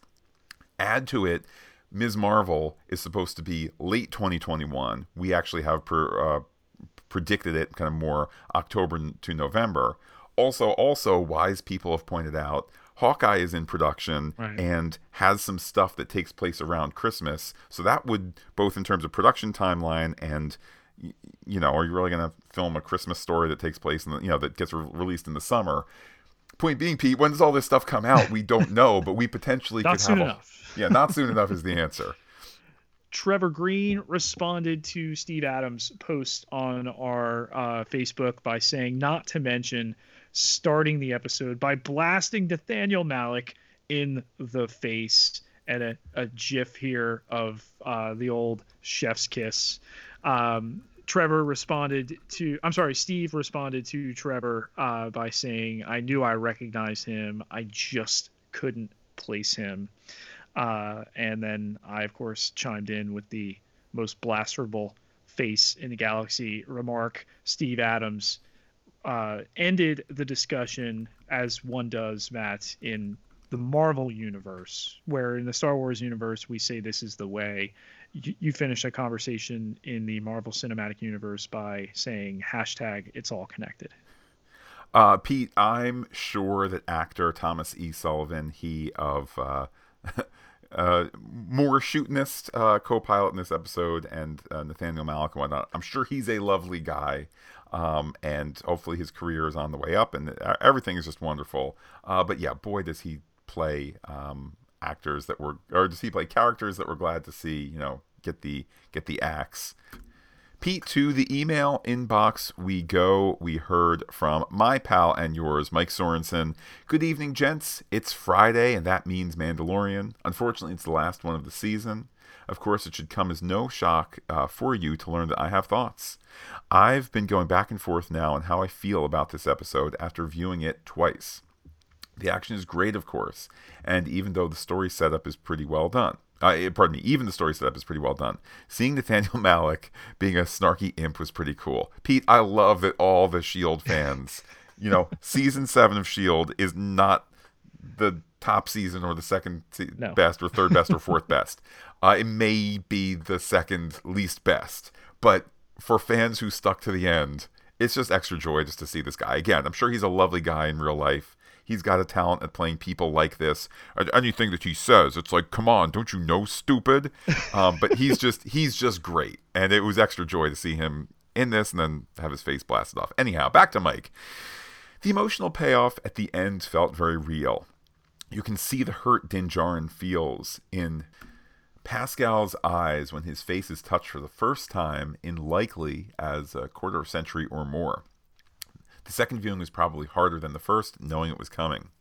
Seeing the Slave One being used, rather than simply doing a fanboy flyby, was also fantastic. Even with it being fan service, I think it was the right kind of fan service. The Dark Troopers proved to be every ounce as formidable as expected, maybe even a touch too far. I think our Mando friend may need another back to spray to his central processing unit. I think Favreau found a much more organic way of giving us A-Force moments than Russo's did in Endgame. The 4 women in this case were together for a reason, not just because they happened to be there. It's almost enough to not even notice it happened. Skywalker shredding through the Dark Troopers like everyone else wades through Stormtroopers was pretty damn cool to see. So let's look at a few more questionable choices. In my opinion, faux conflict of the Darksaber needing to be won is just silly. One of the most memorable scenes from the Mandalorian stories from Rebels is Sabine handing over the Darksaber to Bo-Katan. Bo-Katan has absolutely zero hesitation to take it then, in front of hundreds of Mandalorians. But suddenly the story of how she got it matters. I think John forgot to call Dave on that one too. Oh my goodness, Pete, could it be? Could that be it? Why Luke? I loved his action scene. Max Lloyd Jones or a stunt performer, I don't know. But it just seems too easy a way out. And one of the selling points for fans feeling burned by the saga sequels was that this show was a separate part of the universe. It's going to come up a lot, but why can Marvel absolutely crush the de-aging thing and Lucasfilms can't get out of the uncanny valley? Ant-Man, Civil War, Captain Marvel, they all get it right, even if you don't care for the films themselves. But between Rogue One and this, hiring Sebastian Stan, as was rumored, probably more wishful thinking, and recasting would have made more sense. I'll close with a question you may have already addressed, or will have already addressed. This show had 16 parts, all labeled as chapters.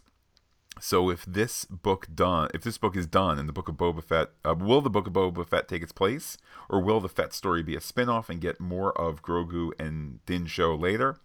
I know it's all speculation at this point, but their push for secrecy has, for me, led to confusion. Can't wait to hear the show. So Pete, that from Mike. I think we've certainly kind of discussed the possibility, the strong indication that the Book of Boba Fett is its own separate thing, separate from Mandalorian Season 3. But your thoughts there that the Marvel movies nail de-aging, and this is less than 100%. I don't think it's bad by any stretch of the imagination. It's not Tron Legacy, but it's not perfection. The haircut was the thing that had me thinking this was real, ironically, because I bought the face and I'm like, all right, it kind of looks like Sebastian Stan, and they gave him a wig, or they cut his hair in such a way, and they were able to get him off the Falcon and the Winter Soldier. It was before they started filming. And again, I'm wearing my glasses. It's almost 4:00 in the morning, and I'm crying in joy. So I was not in a good place to be evaluating it. On second look, it's not as good as maybe we might think. I mean, I shared one deepfake YouTube video with Matt. To me, you go down a hole on those in terms of, well, this one's better than that. You know, people have taken, Alden Ehrenreich and put Harrison Ford's face on his body for Solo. You know, why does it seem that people who are dealing with off-the-shelf stuff can do as good of, if not better, a job than Lucasfilm? I think it stands to the amount of technology that's out there. If they're going to do more of this, I think a physical face is going to be required. But we know that Lucasfilm for a very, very long time has been at the forefront of this technology. You know, the rumors of buying up likenesses of Humphrey Bogart to make a, you know, sequel to the Maltese Falcon down the road, 25 years ago, have led to this. And I know that all of the de-aging that has been done for Marvel, and all the way as far back as Tron, so all of the Disney de-aging, same thing with Pirates of the Caribbean, there's been some in there. It actually has not been Industrial Light and Magic. They've gone to a VFX company called Lola VFX. So I mean, a couple of thoughts appear, or a couple of thoughts come to me. Was this episode an opportunity for Lucasfilm to step up the game quite a bit? We're not going to ship it out to Lola VFX for a variety of reasons, including they're the best in the world and they're more expensive than we want to pay, or we think we can handle this internally because we have every bit of footage from Mark Hamill playing Luke Skywalker, including 1983 stuff. We have all these stills. We can do it ourselves. Did they maybe approach Lola, and Lola just schedule-wise couldn't do it? I think those are all possibilities. To me, I don't know. I was glad to have Mark Hamill's face in this, and if this is a road that they want to go down in the future and recast, I think that's okay. Whether it's Sebastian Stan or somebody else, I think that's okay. But you kind of get, among other things, you get, if you didn't like the arc that Luke Skywalker had in the sequels, well, this is kind of some vindication for you. And if you did like that arc, well, here's a portion in the storyline that has not canonically been covered. So it's kind of win-win across the board. Pete, let's now hear from somebody who also could be in the running to be King of Mandalore. I refer to Fred from the Netherlands. Hello, Matt and Pete, and all listeners to Fantastic Geek. This is Fred from the Netherlands with some feedback for The Mandalorian Season 2, Episode 8, the Season 2 finale. And we are really going out with a bang. IMDb gave this episode a 9.9 and I really think it earns it. IMDb scores are always a little sketchy, but in this case I think it's very appropriate, especially with almost 18,000 votes, and that just in a few days. I read some complaints about the recreation of Luke Skywalker, but I think they did a marvelous job. Although you could see it's not completely real, it still remains difficult to recreate a human. But what are you complaining about in a series where you have a puppet called Grogu? I think it was great, and also great that at the end credits they put Mark Hamill's name on it. Cool that Ming-Na Wen was in the episode again as Fennec, and of course Koska and Bo-Katan were in it, but I really wondered where Axe Woves was. Why weren't they with the three of them? And somebody said on the internet, almost all kills were performed by women here in this episode. And that's true, but, well, if you don't put Axe Woves in it, your male killing quote is going down. Of course, we still have The Mandalorian and Boba Fett.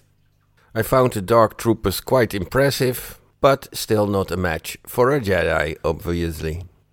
And the end scene was terrific. So, what can you do with an artificial human, a puppet, somebody who never takes his helmet off, but then finally does? You can create a marvelous end scene. Okay, Matt and Pete, I want to thank you very much for this nice ride with The Mandalorian, and see you back at Star Trek Discovery. Greetings, all the best, Fred from the Netherlands. Pete, I must admit, I do not, I don't check out the IMDb ratings for stuff, but for it to be a 9.9 or 9.7, whatever it is that Fred had said, I mean, that is phenomenal, especially in this day and age where you can say, you know, where there could be crazies, you know, like, oh, this was secretly directed by J.J. Abrams, therefore I'm going to give it a 1, or, you know, nonsense like that. Yeah, I don't put a lot of stock into what's rated on IMDb or Rotten Tomatoes to a lesser extent. On to another observation of Fred's. I do like the simple truth that he gave that you can't complain about the nature in which you were given more young Luke Skywalker when you're also enjoying a show that has a puppet co-lead. Yeah, again, enjoy what you have. Did we ever think we'd get more Luke Skywalker in this era with Mark Hamill's face, with his voice, somehow surprisingly maintaining this secret? I mean, he said like in April he was done with the character. Fooled you. Love it. Pete, of course, we will be talking about the whole second season in our wrap-up next week. Also do that through the lens of the Star Wars Gallery episode. My understanding, your understanding is it's going to be a multi-hour or, you know, a big chunk, and that's probably it as opposed to week to week. In part because they probably want to build anticipation for WandaVision, but plenty of conversation ahead of us, and of course, all this conversation made possible by the people who support us on patreon.com/fantasticgeek. Everybody who contributes gets access to exclusive podcast content that might come in the way of early listeners or anything that doesn't wind up anywhere else. But the only way to know for sure is to set your browser to patreon.com/fantasticgeek. Figure out what level to which you value this product we put out for you, and then enjoy everything that's there. Pete, how can people be in touch with you to share their final season 2 thoughts? You can find me on Twitter at Peter, Pieterjketelaar, Ketelaar, 11,722 followers. Can't be wrong. And while I'm personally on Twitter as Looking Back Lost, do be in touch with the podcast. Comment on FantasticGeek.com. Check us out on Twitter, Instagram, Gmail, where we are Fantastic Geek as well. But wait, Pete, there's more! Facebook.com/FantasticGeek. All one word with the P and the H, like it today. As mentioned before, Pete, if you're just here for the Star Wars content, we'll be back next weekend to wrap up Season 2 of The Mandalorian. If you're here for Star Trek as well, see you next Saturday as we talk Discovery episode 311. That show heading into its final 3 episodes. For now, though, Pete, I will say adios to all our listeners and give you the final word. I'll see you again. I promise.